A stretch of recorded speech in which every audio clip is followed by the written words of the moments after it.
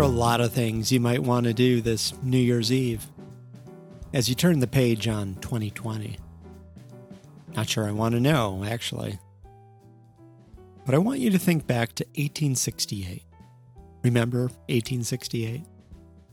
No. A few years after the end of the Civil War. It wasn't the worst of times. The country was no longer tearing itself apart. But it wasn't the best of times either. The country was now torn, if not apart.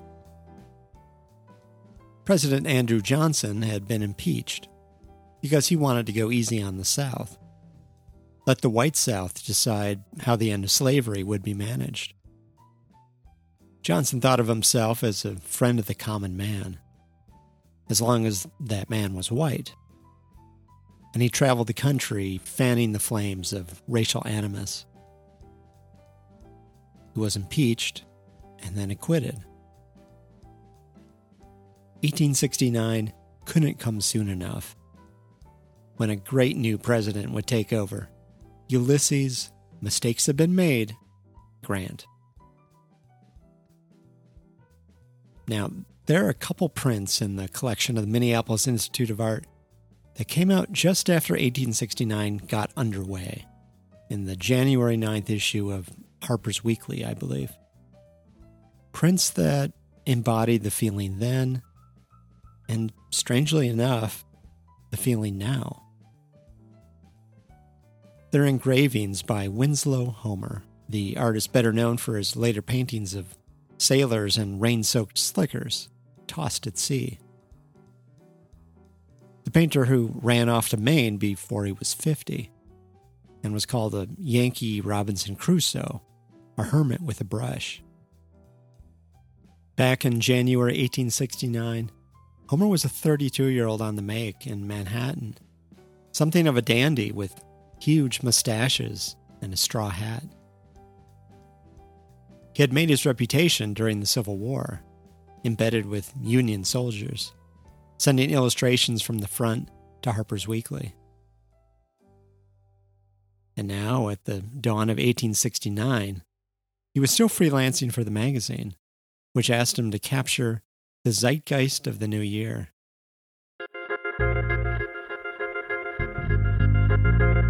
In one illustration, he shows the skyline of a village at night, with like 7 church spires jutting toward the stars. The town clock shows midnight, and a bell tolls, and a black cat creeps along the bell tower, like something magical is about to happen. In the background, old Father Time with his hourglass and scythe is carrying a wheelbarrow marked 1868. And in the wheelbarrow is an old man with a top hat. His legs crumpled up and bare, his eyes closed, his time literally up. Now, in the foreground, a little kid on a bicycle bursts through a paper-covered hoop, wearing a crown that says 1869. Like something out of the circus. Ta-da! Maybe it's just 2020. But there's something almost satirical about Baby New Year's expression here. A little cherubic smile. So innocent and naive. On that big, wobbly bike. Like, good luck, kid.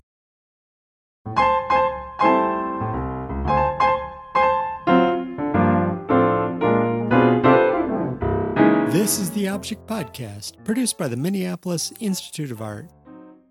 Today, a bonus episode on the end of a no-good, terrible, very bad year, and what comes after.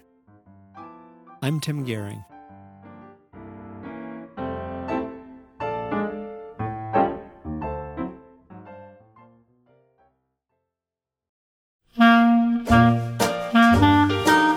Okay, maybe I'm reading too much into that smile. It's probably just as innocent as it looks. And yet, there's Winslow Homer's other New Year's illustration for Harper's Weekly, 1869. It's a scene from the long-gone practice of campaign social cause on New Year's Day. When gentlemen callers, instead of sleeping off a hangover, woke up bright and early and put on a nice tie and top hat, made the rounds of lady friends. Newspapers at the time would even print the names and addresses of women whose doors would be open, so to speak. Miss So-and-so of Apple Tree Lane, and so on. Page after page. The women would put out a buffet of plum cakes and pickled oysters, maybe even buy some new furniture for the occasion. And men had their own protocol. For one thing, keep your hat in hand to suggest you aren't going to overstay. And then, don't overstay. That's important. Don't be that guy. Better to run out before the conversation does and leave the lady wanting than to hang around until the next fellow shows up. In Homer's illustration, captioned, "Waiting for a call on New Year's Day," a group of women in hoop skirts, hair up, in a room stuffed with paintings and sculpture, stand at the window in anticipation, watching the suitors swish by. But one woman is seated, slouched, actually. She's holding a slip of paper, drooping in her hand like dead flowers, as she looks away in disappointment or disgust.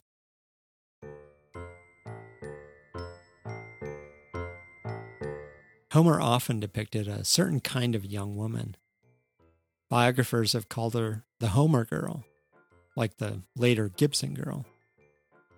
Cute and frank, down to earth, full of personality and yet more of a type than real. The American girl, as she was then being defined by, well, men. Winslow Homer never did marry, never had a Homer girl of his own. He was a lifelong bachelor, right? And it's hard to know if he was unlucky in love or uninterested or what. He famously told a potential biographer late in life, "The most interesting part of my life is of no concern to the public." And that was the end of that. Until about 20 years ago or so. That's when a cache of letters surfaced, suggesting the most interesting part of Homer's life may well have been a charming young woman. A woman whose photo he once compared to a Beethoven symphony. A woman he spent many hours with, and sketched and painted, and offered to teach painting. A woman he courted with the most earnest entreaties, signing off a note, quote, "Believe me, your most devoted and true and very sincere friend, Winslow Homer." Homer seems to have met her in the no-good year of 1868.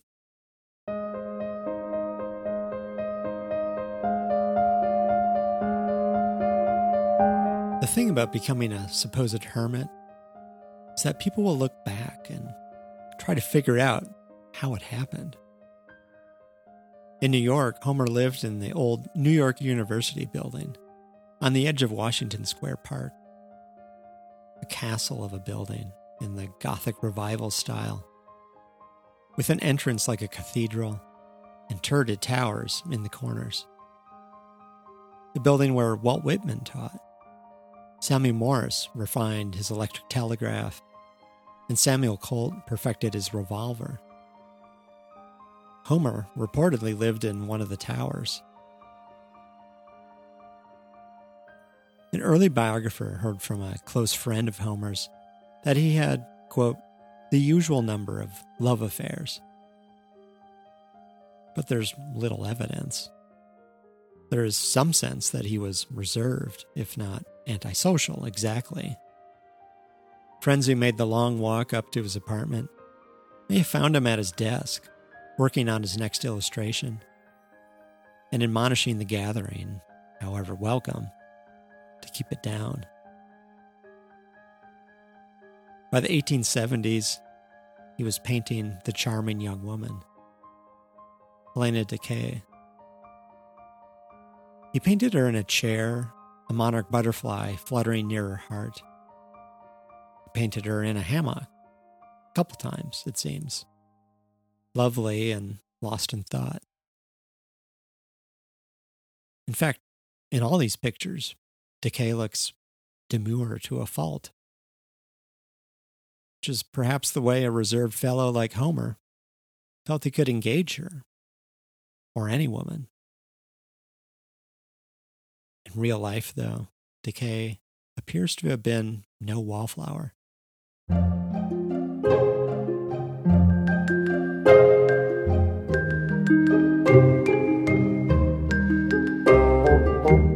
In 1872, Decay met the writer and poet Richard Watson Gilder. They met in the offices of a rival magazine to Harper's, the new Scribner's Monthly, where Gilder was the managing editor. They reportedly went to art exhibitions and read Dante together, and Gilder wrote poems about her, love sonnets to be specific, which he published in the magazine. Stuff like, "Well, my love for thee doth march like armed men." Meanwhile, there was Homer in his tower. It's unclear if Homer ever proposed to Helena Decay. But in 1872, he painted a proposal scene titled "Waiting for an Answer." And then, perhaps that same year, he seems to have gotten his answer.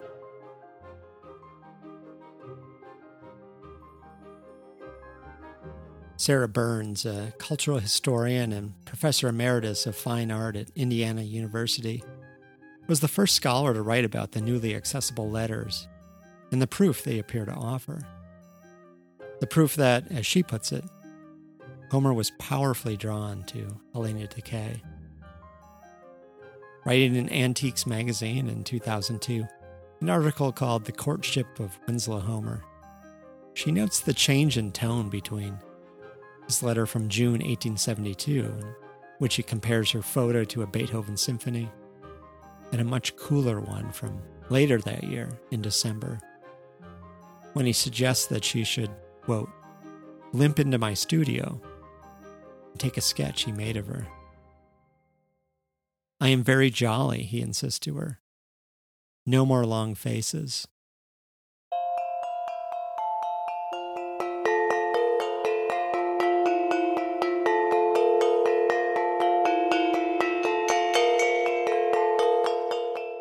Burns has carefully analyzed a certain portrait that Homer made of Decay, sometime in the early 1870s. Quote, "most probably as an elegy for his dead romance." Every detail, she says, seems to recount his rejection. Decay supposedly hardly ever wore black, for example. A friend remarked that her colors were pure and passionate white and red. But there she is, in Homer's portrait, in funeral black. As Burns puts it, she is more like a widow than a bride. There's a rose, a special flower for Decay, torn and frayed on the floor.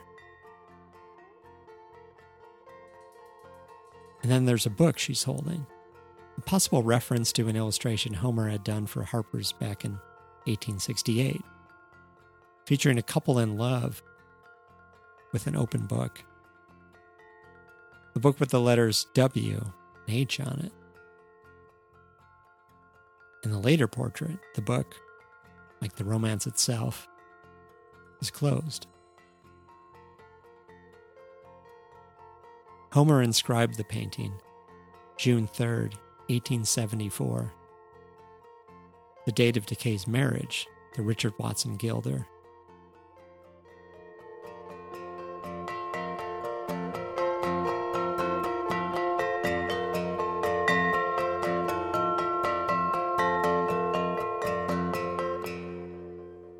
Homer moved to Maine in 1883 after a period of travel.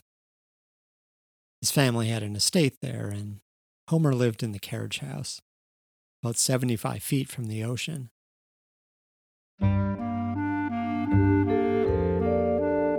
The subjects of his art would change over the last 30 years of his life. Fewer society women and more working women and men. And then by the end, the rugged landscapes he's famous for, absent of people entirely. But Homer wasn't much of a hermit, actually. Not the way he's often remembered. His later life was not absent of people. His family was there in Maine, after all, and friends of the family.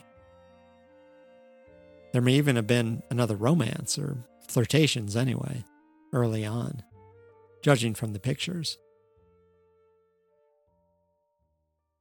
But let's go back to 1868 one more time, and the New Year's illustrations. The woman with the long face, waiting for a gentleman caller. As Homer seemed to understand, better perhaps not to sit by the window, waiting for your ship to come in, only to be disappointed. Better to build your own ship and sail it wherever you want to go, wherever makes you happy, to Maine or the moon, or simply to a better year than the one before.